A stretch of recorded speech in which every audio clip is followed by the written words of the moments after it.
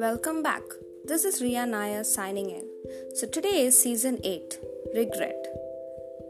Well, the things that make people who they are can be very complicated, being built from many experiences and events. People like to say things about how the past is just the past and it doesn't affect them now, or about how they do not have any regrets.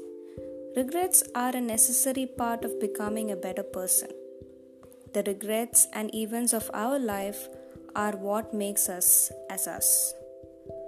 We wouldn't be the same person if we lived in a vacuum with no outside forces acting upon it. We are based on events, and those events define who we are, how we react to trauma, how we choose to stand once we fall make us who we are. And the idea that event is your life don't affect who you are as a person in incredibly way. Think about how childhood traumas still affect people well into adulthood. There was one amazing quote which one of the famous author has said, "And all the voices, all the goals, all the earrings and all the sorrows, all the pleasures, all the good and evil, all of them together was the world. All of them together was a stream of events, the music of life." Well, he described it in a very simple way how the bad and good make up people and how regrets and bad emotions are necessary. We feel all these emotions and they make us who we are. Regret is an important part of our life.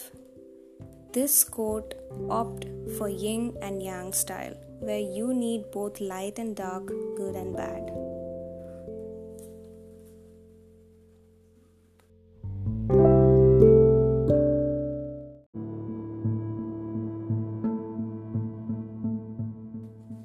Hi, welcome back. This is Rhea signing in.